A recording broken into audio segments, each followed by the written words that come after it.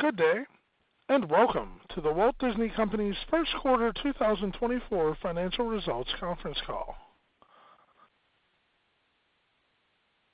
All participants will be in listen-only mode. Should you need assistance, please signal a conference specialist by pressing the star key followed by 0. After today's presentation, there will be an opportunity to ask questions. To ask a question, you may press star, then 1 on your telephone keypad. To withdraw your question, please press star, then 2. Please note, today's event is being recorded. I would now like to turn the conference over to Alexia Quadrani, Executive Vice President, Investor Relations. Please go ahead.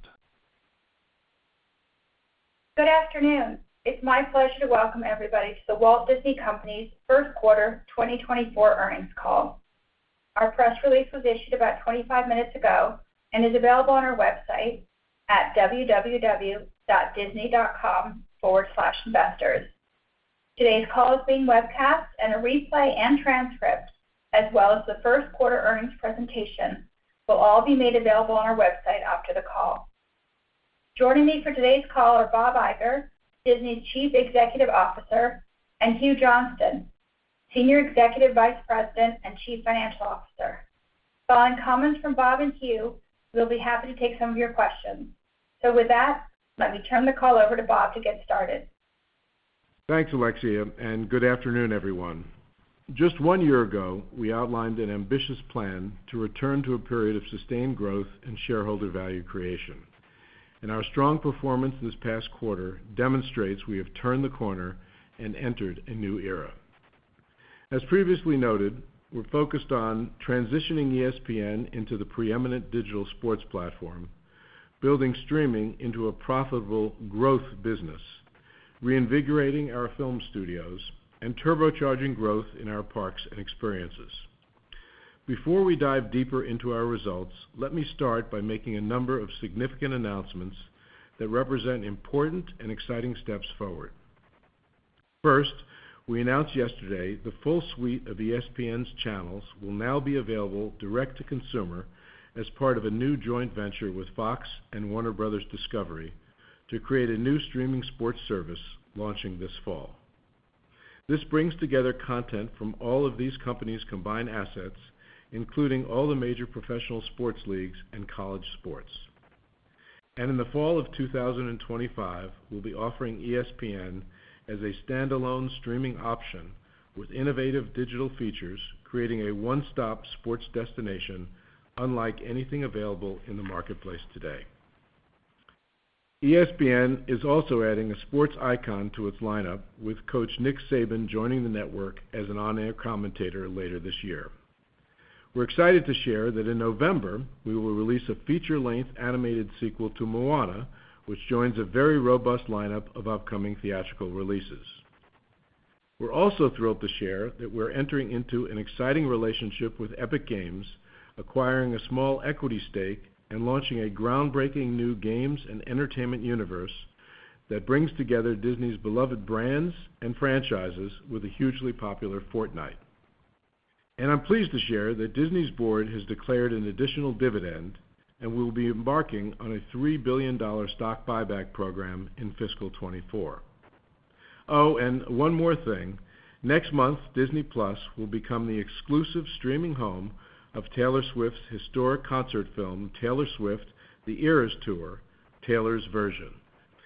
I'll be sharing more with you about these announcements momentarily, but what's clear is that the important transformation we undertook last year is bearing fruit. And looking at our results this quarter, we can say with confidence our strategy is working. In Q1, segment operating income increased by 27%, and adjusted earnings per share rose 23% compared to prior year. We've improved our entertainment streaming operating income by a remarkable 86% year-over-year and remain poised to reach profitability in our combined streaming business by the end of fiscal 24, and build on our momentum to deliver significant, sustained profit margins in the future. Disney's Experiences business generated all-time records in revenue, operating income, and operating margin. And we are on track to meet or exceed $7.5 billion in cost savings as we continue to look for further efficiency opportunities across the company. Diving deeper into our announcements, let's first talk about ESPN, which continues to deliver meaningfully for the company and will be a key value driver in the future.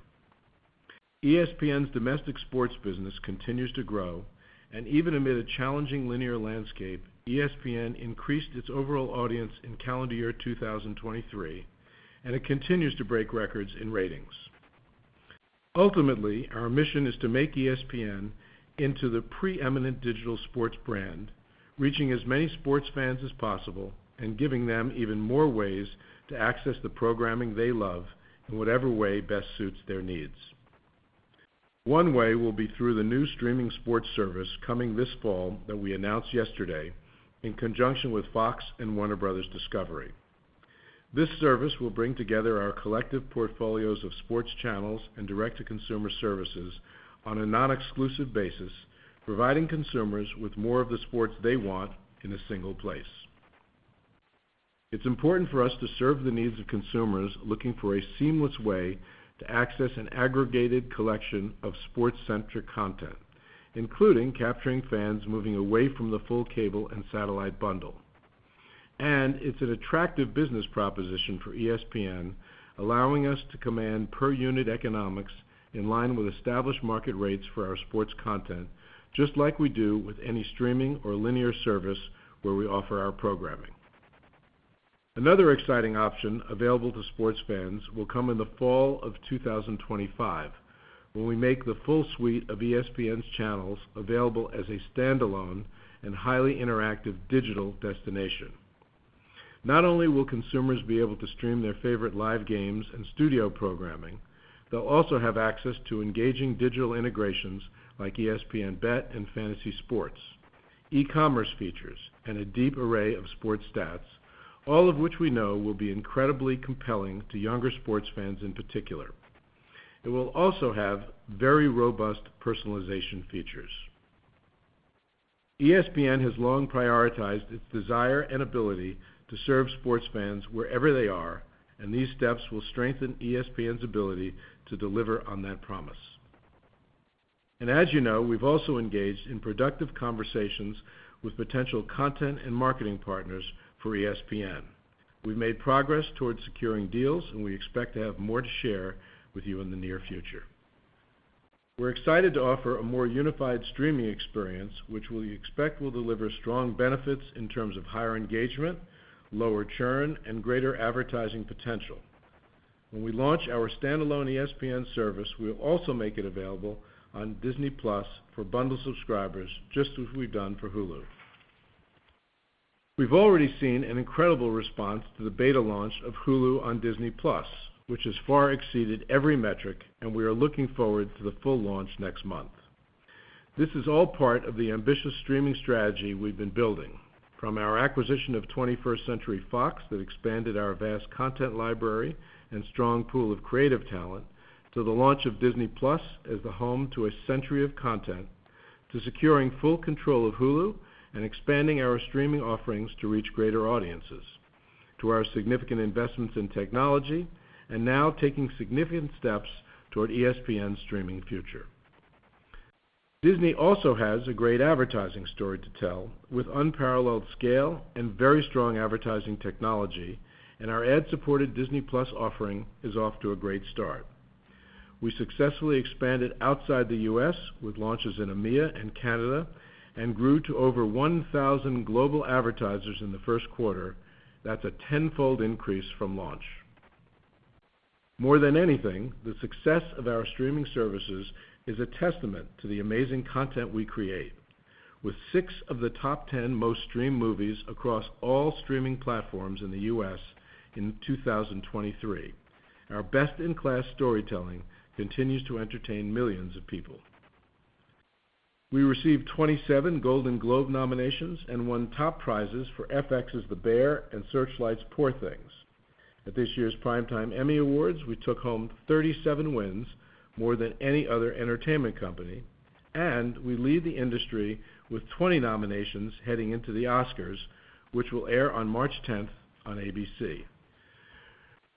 We're also proud of our recent Disney-branded programming successes. Percy Jackson and the Olympians, which premiered on both Disney Plus and Hulu in December, has become a bona fide hit. Books from the series returned to the #1 slot on the New York Times bestseller list following the debut of the Disney Plus series, and I'm thrilled to share that we just picked up a second season. And the hit children's animated series Bluey, which is exclusive to the Disney Channel and Disney Plus in the United States, was recently the #1 most streamed show across any streaming platform.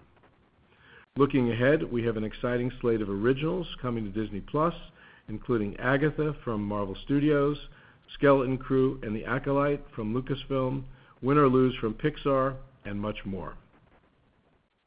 Additionally, later this month, Hulu will launch FX's highly anticipated saga Shogun in the U.S., and in March, all seasons of Grey's Anatomy, our #1 streamed title globally, will join our extensive library of titles on Hulu.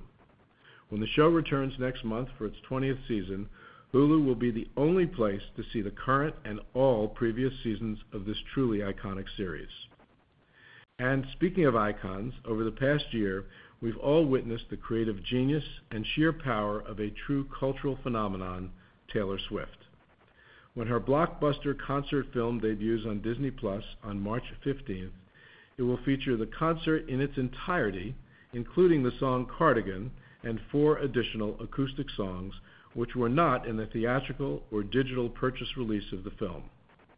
We know audiences are going to absolutely love the chance to relive the electrifying Taylor Swift Eras Tour, Taylor's version, whenever they want on Disney Plus.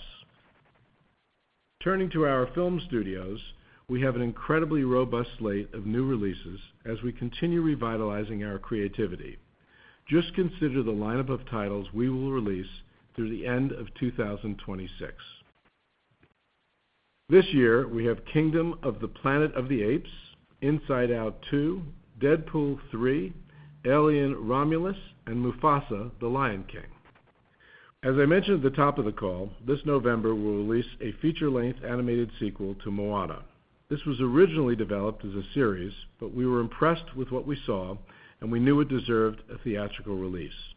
The original Moana film from 2016 recently crossed 1 billion hours streamed on Disney Plus and was the most streamed movie of 2023 on any platform in the U.S.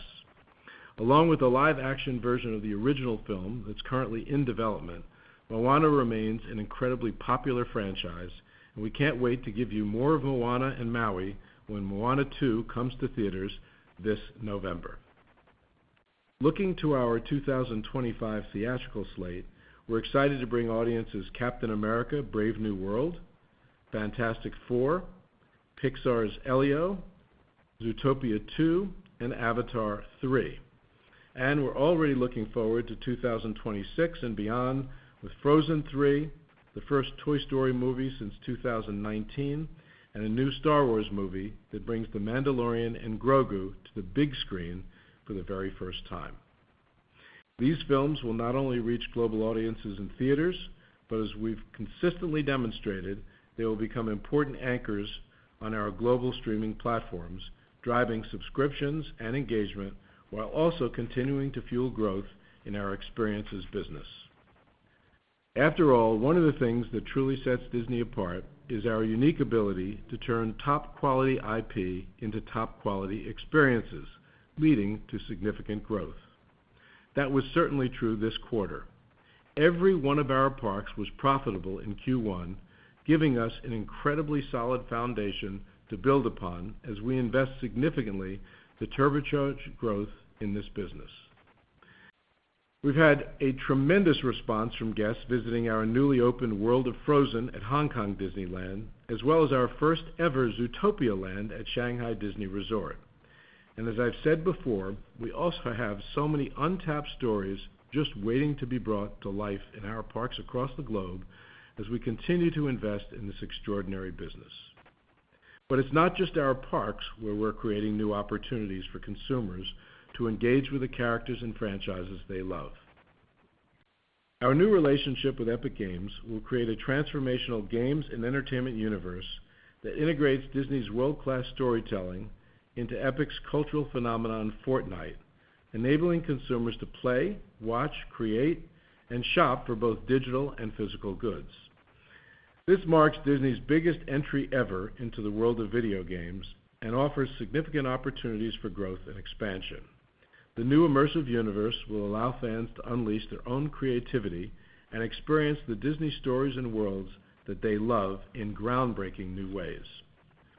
Younger audiences in particular are huge consumers of video games. In fact, among millennials, Gen Z, and Gen Alpha, a significant amount of time spent on screen-based platforms is playing video games. This new universe from Disney and Epic provides us with a tremendous opportunity to not only meet more consumers where they are, but to allow more audiences to cultivate a bond with Disney's iconic brands and franchises, including Marvel, Star Wars, and much more. Looking at the renewed strength of our businesses this quarter, from sports to entertainment to experiences, the stage is now set for significant growth and success. In that regard, we see ample opportunity to increase shareholder returns as our earnings and free cash flow continue to grow. Our current position of strength and confidence in our path ahead already led us to pay a dividend to our shareholders last month, and I'm pleased to share that the board declared that our next semi-annual dividend, to be paid in July, will be 50% higher versus the last dividend paid in January. The board has also authorized the company to begin repurchasing shares for the first time since fiscal 2018, and we plan to start by targeting $3 billion this fiscal year. As we continue to invest in our growth businesses and maintain our strong balance sheet, we also expect to prioritize dividend payments and share repurchases in the coming years. I'm proud of our company's remarkable achievements, and I'm grateful to a deep bench of seasoned executives who are helping guide Disney into the future. And that includes Hugh Johnston, our new CFO, who has already proven to be an outstanding addition to the team. We feel very fortunate to have Hugh with us, and now to take you through more of our results this quarter, I'll turn things over to Hugh. Thanks, Bob.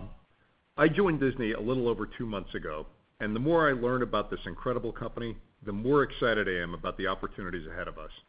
I'm looking forward to continuing to partner with Bob and our management team as we execute on our strategy with a goal of delivering significant, consistent, long-term earnings and free cash flow growth.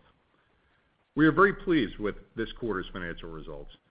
Fiscal first quarter diluted earnings per share, excluding certain items, increased by 23% versus the prior year to $1.22, and segment operating margin increased by 350 basis points, reflecting both strong pricing and operating expense reductions. Both revenue and operating income at direct-to-consumer, domestic ESPN, and experiences all increased versus the prior year, and operating income across each of our business segments grew nicely, in part due to the diligent and ongoing cost efficiency work we're driving throughout our businesses, as evidenced by the realization of over $500 million in SG&A and other operating expense savings across the enterprise in the first quarter. Moving to our results by segment. At Entertainment, first quarter operating income more than doubled, driven by significant improvement at direct-to-consumer. Entertainment direct-to-consumer operating income improved by about $850 million versus the prior year, and by nearly $300 million versus Q4. And revenue increased sequentially by over 10%, benefiting from higher subscription and advertising revenue. Operating income in the first quarter was better than the guidance the company gave in the last earnings call, primarily due to expense favorability. Hulu subscribers increased by 1.2 million from Q4 to Q1, and Disney Plus core subscribers decreased sequentially by 1.3 million, in line with prior guidance, driven by the expected temporary uptick in churn given the recent domestic price increases, as well as the end of the global summer promotion. Those impacts were partially offset by strong ad tier net adds, due to domestic growth as well as the launch in certain international markets in the first quarter. Domestically, we saw continued net additions to our bundled offerings in Q1, which, as a reminder, have significantly lower churn versus our standalone products. Disney Plus core ARPU increased by 14 cents versus the prior quarter and by $1.07 versus the prior year, driven primarily by price increases.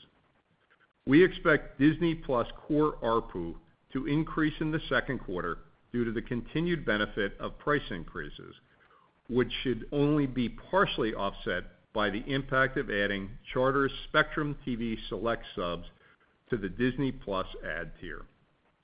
I'll note that we are being paid on all entitled Charter subs, which will also be a key driver of accelerated Disney Plus core sub growth in Q2. We expect net adds of between 5.5 and 6 million in the second quarter. Domestic net adds are expected to be in the 7.5 million range, driven by Charter entitlements net of cannibalization. And international core subs are expected to decrease modestly, reflecting changes to certain wholesale deals and slightly elevated churn impacts from price increases. While subscriber growth will vary from quarter to quarter, we are confident in our prospects for ongoing sub growth over the longer term, driven by the continued global strength of our content slate, advancing our paid sharing efforts, technology advances that are intended to improve our content promotion and discovery capabilities, drive up engagement, and lower churn, the impact of making Hulu content available on Disney Plus for bundle subs, and continued adoption of the bundle domestically, which should both increase engagement and lower churn, a strategy we will repeat in Latin America this summer when we combine Disney Plus and Star Plus, and our continued use of tiering to provide subscribers with more choices.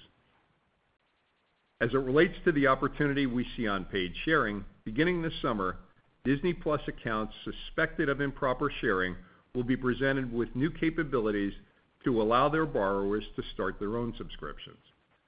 Later this calendar year, account holders who want to allow access to individuals from outside their household will be able to add them to their accounts for an additional fee.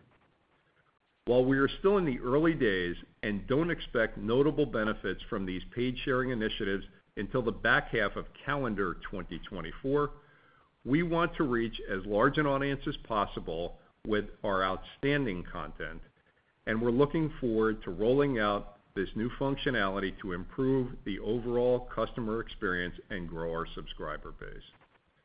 For Q2, we are expecting revenue at Entertainment DTC to grow sequentially and anticipate that operating losses will be relatively in line with the first quarter.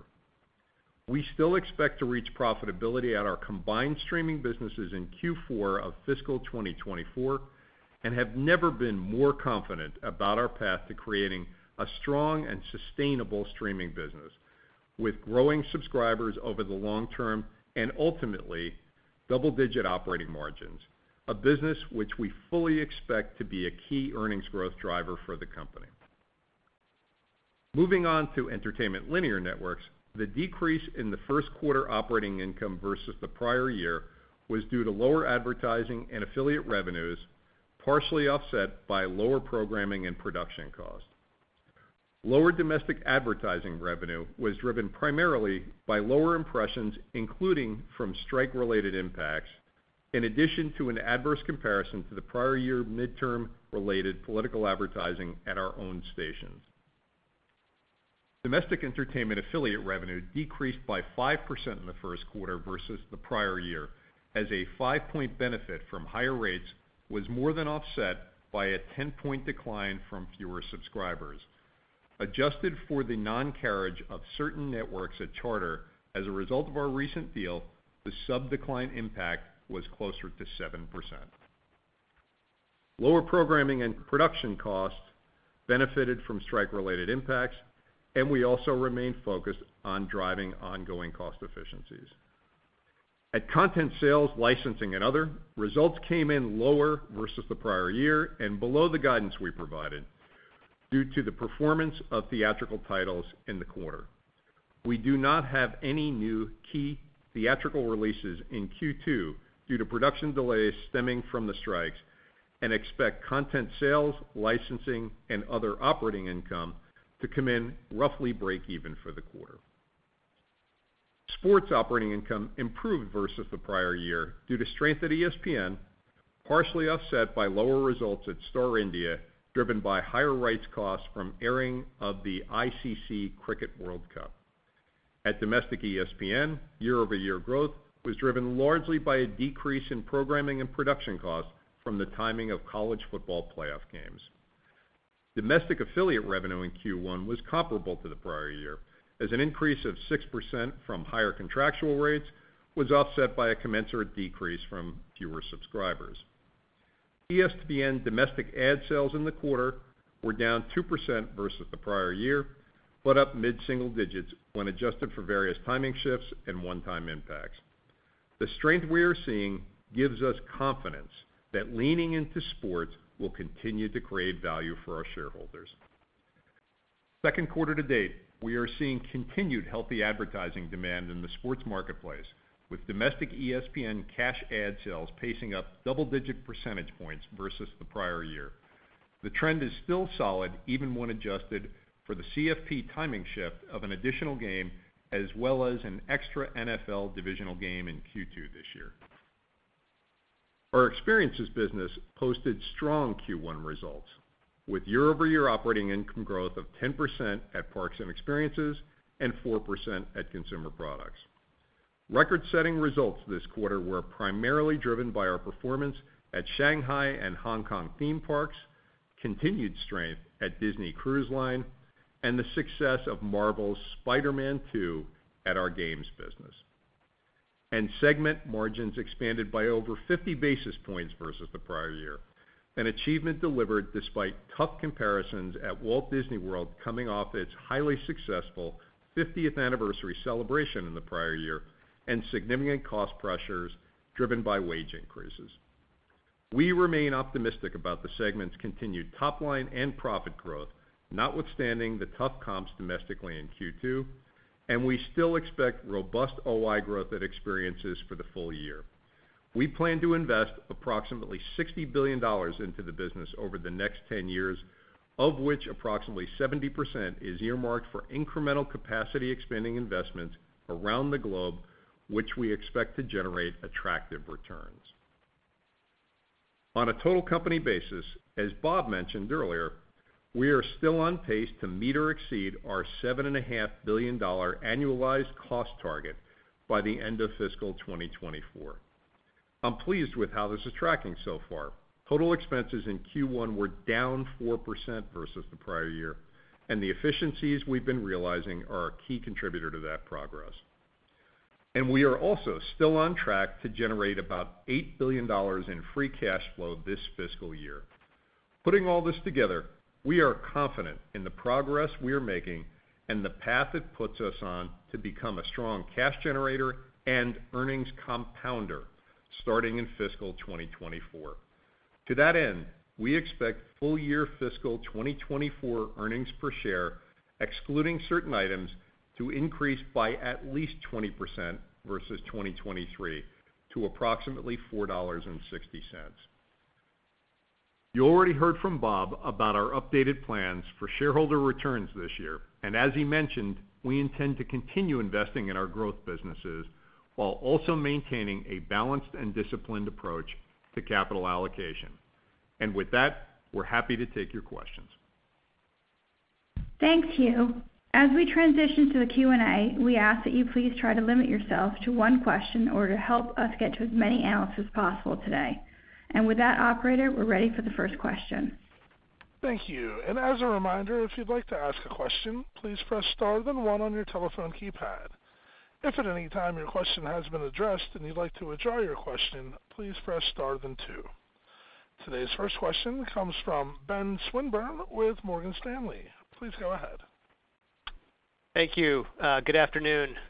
you guys had a lot of news for us to chew on tonight. I wanted to maybe start, Bob, asking you about sports, since you led with that. You guys have a lot going on with ESPN, new channels package, flagship, obviously having conversations. Can you kind of put it all into context for us and how you're sort of thinking about these different products and whether they address different parts of the market and what your sort of priorities are between the two, and really what is success for Disney shareholders in sports? How do we think about that kind of financially and strategically? And I was just wondering if Hugh had an update for us on expense growth this year. I think you guys guided to slight growth overall in 24 last quarter. Seems like you're on track with your savings program. So any update to that would be appreciated. Thanks so much. Thanks, Ben. Permit me to throw a couple of cliches your way, but as you know, ESPN has always aimed to serve the sports fan effectively, no matter where the sports fan is. And so all of the steps that we've been taking and that we announced today and that we will continue to take are aimed at doing just that. And when you think about today's environment, where you've obviously got some challenges in linear TV, a lot more competition, both for people's time and just specifically in sports, and you think about the fact that ESPN finished 23 in really good shape, ratings continue to rise, sports is still an advertiser's delight. You have to consider that ESPN has been successful in what their primary goal was. They're reaching sports fans effectively, which is why advertisers and distributors and sports leagues and organizations feel they have to kind of be part of or partnered with ESPN. As we look to the future, we're obviously mindful of, one, the state of the multi-channel ecosystem, two, where people are spending their time and their money with media, and you have to basically serve them effectively there.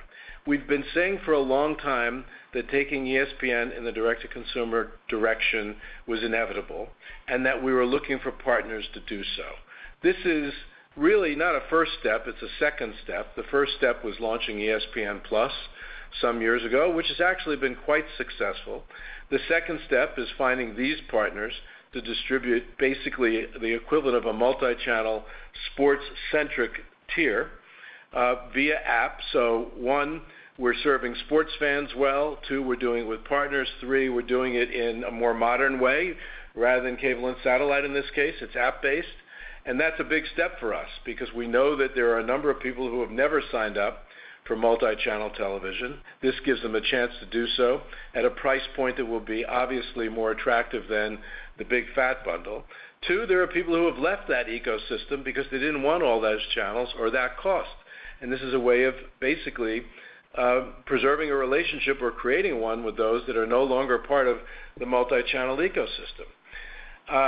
The next step after this, and we announced today that we'll launch it in probably August of 25, is to bring out ESPN Flagship. I say on its own, but it will be bundled ultimately with Hulu and Disney Plus, and that will be a very, very immersive, very obviously sports-centric app, which will have features that this combination with Fox and with Turner, Time Warner, Discovery will not have, such as integrated betting, integrated fantasy, likely to have some sales arm or merchandise capabilities, obviously deep dive into stats, and high degree of customization and personalization. Again, another kind of feature that we'll bring out to engage with sports fans. I can't tell you right now how that ultimately will fit into all of this, except it will be a progression. We haven't really talked much about how it will be further, how it will be bundled, except with our own services.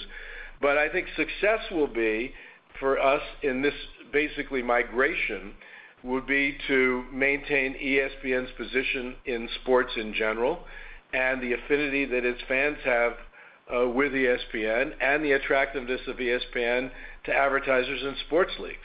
It's that simple. Right. I'll take the cost side, Ben. You're right. In the past, we've talked about slight growth in operating expenses year over year. We obviously have terrific momentum on cost management coming out of the first quarter, and the team is relentlessly looking for further opportunities to drive cost savings, both to reinvest back in the business to continue the growth momentum that we have, as well as deliver margin growth to the bottom line. Net, no change in guidance versus what we said previously. We should do at least as well as the guidance we previously committed to, which was slight growth in operating expenses year-over-year. Thanks, Ben. Operator, next question, please. Absolutely. Our next question today comes from Michael Nathanson with MoffettNathanson. Please go ahead. Thanks. One for you, Bob, one for you. Bob, in answering Ben's question, we're still, kind of wondering, how does Hulu Live fit into the long-term picture here, right? It stopped growing. YouTube is twice the size. When you think about the future of your offerings, how does that fit into what you just announced with direct over-the-top ESPN and then the sports bundle? And then for you broke some news too with a double-digit margin target for streaming. Any help on a timetable that gets us there, or what factors do you think will drive you from here to double digits in the next couple of years? Thanks. As you know, Hulu Live is more reflects the bigger, fatter bundle of television channels. Like many other services that are out there, it just happens to be integrated or attached to Hulu if you subscribe to it. So this, in a way, I guess you'd argue, competes with Hulu Live directly, but it doesn't compete with Hulu because this will be bundled with Hulu. So if you're a Hulu subscriber and you want to get this new sports service, you can buy that as an add-on to Hulu. And as we see it, that's a real positive because if you consider the fact that Disney Plus and Hulu will be together once we come out of beta in March, they're already together in beta, and then you add a sports feature with so many sports that this new joint venture will offer, that's very, very compelling in terms of reducing churn for Hulu and increasing engagement. So we look at this as a huge positive for Hulu. We're realistic about Hulu Live in terms of the impact this could have, but that Hulu Live is certainly a nice, important feature of our Hulu business, but the critical part of that business is Hulu itself. And Michael, I'll take the question on DTC profitability and double digit. Yeah, I know it's for the first time we put out that our objective is to get to double digit margins. In some ways, that probably shouldn't be a surprise to investors because the goal has always been to build what I would characterize as a good business. What does a good business look like? Number one, it's got growing subscribers, and number two, it has attractive margins, which we're defining as double digits. So I know in a sense it's news, but in a sense it shouldn't be news because we've always wanted to build a good business in that regard. In terms of how we get there, it's really in many ways the way that we've gotten from where we were to the point we're at right now. Number one, we're going to grow subscribers. Number two, you'll see some level of pricing, and both of those things will probably be similar to what you've seen over the last couple of years, maybe a slightly different balance, but roughly similar. And then we'll actually get some leverage out of marketing spend, content, and technology spend. All of those will grow a little bit less at a lesser rate than the rate the rate of revenue growth. In terms of the specifics on how do we get there with sub growth, I think it'll be a couple of things. Number one, paid sharing is an opportunity for us. It's one that our competitor has obviously taken advantage of and one that sits in front of us. And we've got some very specific actions that we're taking in the next couple of months, which I discussed earlier, which will benefit us to some degree in the back half of this year and very much next year. Number two, we'll see lower churn with the bundles that we're looking to put out. Number three, international remains a growth opportunity for us. So if you put all of those pieces together, it's kind of doing a lot of what we've been doing with maybe some slightly different tactics to get to a level that, again, we would characterize as a good business. Not going to put a specific time frame on that right now. Some of that is going to be driven by the marketplace.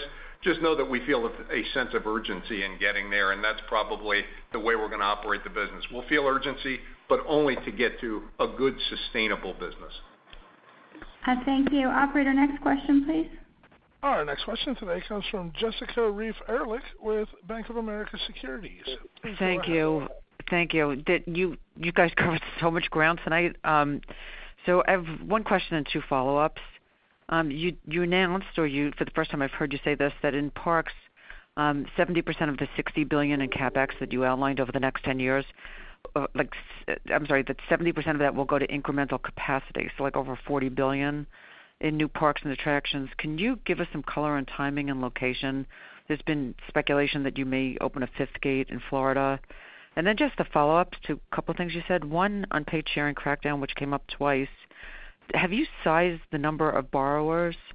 And on the sports JV, how do you plan to attract non-pay TV subs to what sounds like it might be an expensive sports service without a significant decrease in traditional pay TV subs who would actually save money? Like, how do you not cannibalize? Okay.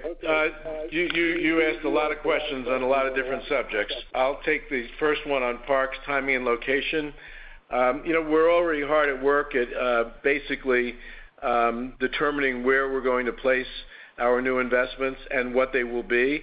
You can pretty much conclude that they'll be all over, meaning every single one of our locations will be the beneficiary of increased investment and thus increased capacity, including on the high seas, where we're currently building 3 more ships, and in a business that is obviously extremely positive to us. We may look expansively, at least in the next decade, in that direction.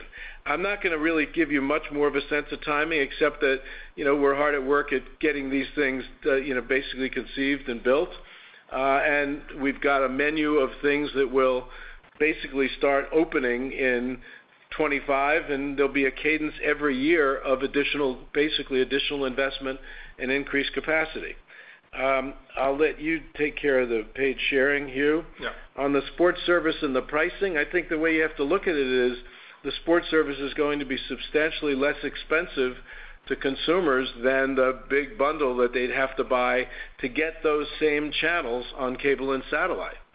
And again, designed for 2 things. One, we believe there are a number of sports fans out there that want to watch sports on television but didn't want to sign up to the big cable and satellite bundle. And so we think they will be accretive to us. We also believe that either consumers have left the bundle because it wasn't serving them well, or they may leave the bundle, and we want to make sure that we grab them too. So we view this whole thing as, one, being a good proposition for sports fans because of the cost, and certainly being positive for us because of the dynamics in the marketplace right now. Right. Okay, and Jessica, I'll handle the paid sharing question. We have sized it. I don't want to put a specific number out there right now because these numbers are obviously rough estimates anyway. Suffice to say that the opportunity that we see on a percentage basis probably isn't all that dramatically different from what our competitor has found in terms of their subscriber base. In terms of getting at it, there's a couple of actions that we've taken in order to do that. Number one, we have made some changes to the user language that we have in the U.S., Canada, and certain markets, so that we'll actually have the opportunity to act on the paid sharing opportunity.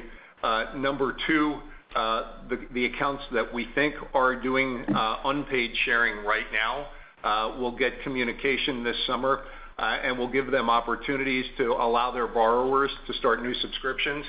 And then later this year, we'll actually also have account holders who want to allow further individuals to access their account from outside the household. They'll be able to access the account, but they'll be able to do so for an additional fee. So we've got a number of tactical actions to take in order to take advantage of what we think is a pretty good-sized opportunity in front of us, and it's one of the things that gives us confidence in our subscriber growth numbers. Thank you. Operator, next question, please. Thank you. And our next question comes from Stephen Cahall with Wells Fargo. Please go ahead. Thank you. So, Bob, you mentioned a lot of content in your remarks. It seems like the operations are really starting to hum again, but I think the lifeblood of the company is always going to be the studio output. It drives so much culture. I think that's an area you've said that you've been spending a lot of time on. Do you feel like the content is also now turning the corner like you've seen in the operations? And if so, when do you think we might see some of the results of that renewed focus on the studio output? And then, Hugh, I think an inevitable question with the buyback announcement is what you expect you might end up ultimately paying for Hulu. Just wondering if you have any sense on the timing of that outcome or situation. And related to that, I think the exceed $7.5 billion in savings was a bit new. Curious just where you found those extra buckets of cost savings. Thank you. Stephen, I feel great about where we are with the studio. Let's not lose sight of the fact that in the last year the studio had some real success. not to suggest that we didn't have some films that were not successful that we were really disappointed in, but we also had some great success too, with the Guardian sequel and Avatar at the end of calendar 22, but part of fiscal 23. One of the things that I've been saying before is that volume sometimes can be detrimental to quality, and in our zeal to greatly increase volume, partially tied to wanting to chase more global subs for our streaming platform, some of our studios lost a little focus. So the first step that we've taken is that we've reduced volume. We've reduced output, particularly at Marvel. When you fix or when you address these issues in movies, you do three things. You get aggressive at making sure the films you're making can be even better. Sometimes you kill projects you don't believe in, and of course you put new things in the pipeline that you do believe in, that you have much more confidence in, and we're doing all of that. I've also observed over the years that managing creativity sometimes is best done with great partnerships. And I have established great partnerships with the people at our company that really manage your creativity: Alan Bergman of the studio, Dana Walden on the television side, Jimmy Pitaro at ESPN. And the partnership that Alan and I have is a strong one, and we believe that the time that I'm now devoting to this and the attention that the two of us are giving this business not only will bear fruit, but it's already starting to. We're very bullish about the films coming out. We mentioned Inside Out 2, and we talked about Deadpool and the Planet of the Apes film. We feel good about that. Obviously, the end of the calendar year, we've got Mufasa, a prequel to Lion King. We are very excited about the addition of Moana, which is was the number one stream movie of all across all streamers in the U.S. in 23, and is at over 1 billion hours of consumption on Disney+, and that's now going to be a release in November. And then I mentioned what we're doing after that. I'd say we're leaning a little bit more into sequels and franchises, some that we feel great about, like Toy Story, for instance. Obviously, Star Wars, Avatar, we've talked about. Marvel is starting to focus on some of its stronger franchises going forward, but I'll leave it at that. And I think given the environment and given what it takes to get people out of their homes to see a film, doing that, leaning on franchises that are familiar, is actually a smart thing. So we've got work to do still. We're not resting on our laurels or sitting on our hands. We're working hard at it, but I feel quite good about the trajectory. Right. And Steve, from my perspective, regarding Hulu, timing on that, we've got a pretty clearly defined process. That process is going to take a little bit of time based on the work that needs to go into valuing the business. I would expect before we get to the end of the year that we should have this figured out and closed. Regarding cost savings, it's pretty well spread out across the board. One of the things you tend to find is when a company goes on a cost effort, once you start to build momentum on that, people tend to find additional opportunities, and that's what gives us the confidence around the numbers to at least meet, if not exceed them. So no one specific area. It's content side as well as the SG&A side, and I think we just have momentum on managing our expenses more tightly, which is great news, I think, for investors. Thank you. Operator, next question, please. And our next question today comes from Brian Kraft with Deutsche Bank. Please go ahead. Oh, hi. Good afternoon.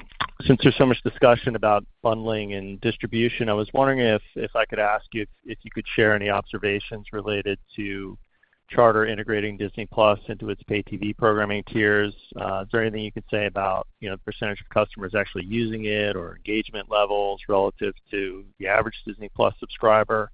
And maybe lastly, do you think that this is a model that you'd like to replicate with other pay TV distributors over time as your agreements come up for renewal? Thanks.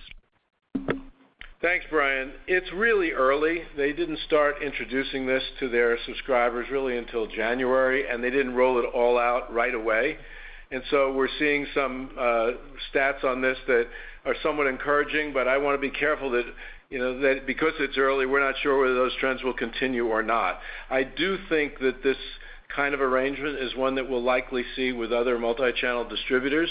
It seemed like it was a win-win for both of us.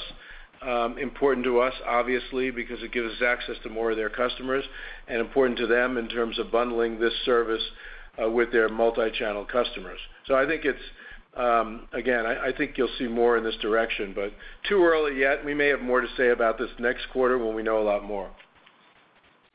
Thank you. Operator, we have time for one more question. Thank you. And our final question today comes from Michael Morris with Guggenheim. Please go ahead. Thank you. Good afternoon. One follow-up on the sports JV first, and that's how did you get comfortable that the availability of the service won't drive accelerated cord cutting and become an economic drag on your business and the business more broadly? And how do you expect this to impact your renewal discussions with your distribution partners? That's my first. And then my second, Bob, you've seen several iterations of the video game strategy during your tenure. Can you talk a little bit more about why this investment in Epic Games is the right move for you here, and what a product might look like and when that may come to market? Thank you. Sure. Let me take the second part of the question first. Yes, you're right. We've tried our hand at video games in a number of different directions. And actually, the one that ended up being the most successful for us was the license. And in fact, we've licensed, I think, $9 billion franchises, including the Spider-Man franchise, which is the most successful video game last year. After I came back, I sat down with Josh D'Amaro, who runs our experiences business, and his executive, who actually manages games, Sean Shoptaw. And one of the things they showed me, actually the first thing they showed me, were demographic trends. And when I saw Gen Z and Gen Alpha and even millennials, and I saw the amount of time they were spending in terms of their total media screen time on video games, it was stunning to me, equal to what they spend on TV and movies. And the conclusion I reached was we have to be there, and we have to be there as soon as we possibly can in a very compelling way.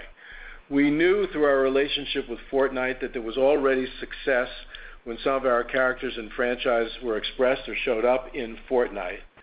And we knew Tim Sweeney at Epic because he was involved in our accelerator program, I think in 2017. And so I met with Tim, and Josh and his team started a discussion about what if we create a gigantic Disney world a la Fortnite that could live next to Fortnite and be completely interconnected with it. A world where people could play games that we create, could create their own games, could watch. You can imagine the creation of short-form videos, or we may even use the platform to actually distribute some of our content. Also, the people that could interact with one another, and ultimately some form of shopping as well, and other forms of creation. Obviously, there'll be the opportunities to buy digital goods, but maybe even at some point physical goods. And I just think that given the demographic trends and given the success of Fortnite, and by the way, they're experiencing really a great era of both customer satisfaction and growth as they've returned to some of their roots. So the numbers of Fortnite have been really compelling. And we just think this is, just as we take our IP from our movies and our television and have them expressed in our parks, this is a great way to do it in games. And for us, it's a way to have skin in the game with them, with the investment of $1.5 billion, strengthen a partnership because we have skin in the game, but also build a world where we're actually not creating too much risk for the company. So as we see it, this is the best of all worlds in many respects from a business venture perspective, and certainly great for consumers who love to interact with our characters already in video game formats. So I'm actually really thrilled about it. On the second, or the first part of your first question, accelerating cord cutting, understand that we're going to get paid in this new joint venture for our channels at a level that's commensurate with the level that we get paid for those channels in the multi-channel ecosystem. And so if a consumer moves out of that and then into this, then what we get paid for certainly the channels that are in it is equal to what we get paid there. We have some other channels that are not part of this new bundle, but frankly, if you look at our company and you look at what we've done with FX on Hulu, with the Disney Channel on Disney Plus, with National Geographic on Disney Plus, we're really very well positioned to withstand, basically, the continued challenges that the multi-channel ecosystem will have.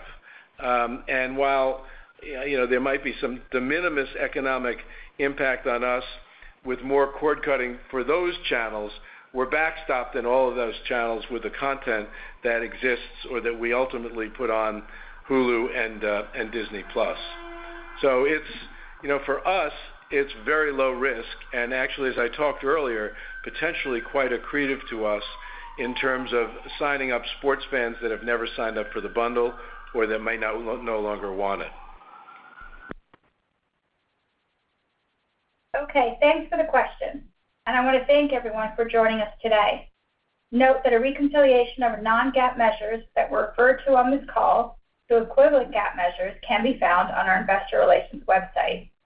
Let me also remind you that certain statements on this call, including financial estimates or statements about our plans, guidance, or expectations and drivers, including future revenues, profitability, DTC subscribers, free cash flow, adjusted EPS, and capital allocation, and other statements that are not historical in nature, may constitute forward-looking statements under the securities laws.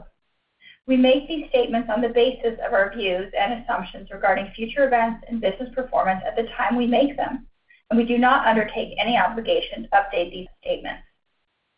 Forward-looking statements are subject to a number of risks and uncertainties, and actual results may differ materially from the results expressed or implied in light of a variety of factors. These factors include, among others, economic or industry conditions, competition, and execution risks, including in connection with our business plans, potential strategic transactions, and our content, cost savings, the market for advertising, or future financial performance, and legal and regulatory developments. In particular, our expectations regarding DTC profitability, subscriber levels, and ARPU are built on certain assumptions around subscriber additions based on future strength of our content slate, churn expectations, the financial impact of the Disney Plus ad tier, and price increases, the impact of bundling and availability of Hulu on Disney Plus, technological advances and paid sharing efforts, our ability to continue to execute on cost rationalization while preserving revenue, and macroeconomic conditions, all of which, while based on extensive internal analysis as well as recent experience, provide a layer of uncertainty in our outlook. For more information about key risk factors, please refer to our Investor Relations website, the press release issued today, and the risks and uncertainties described in our Form 10-K, Form 10-Q, and other filings with the Securities and Exchange Commission. We want to thank you for joining us and wish everyone a good rest of the day.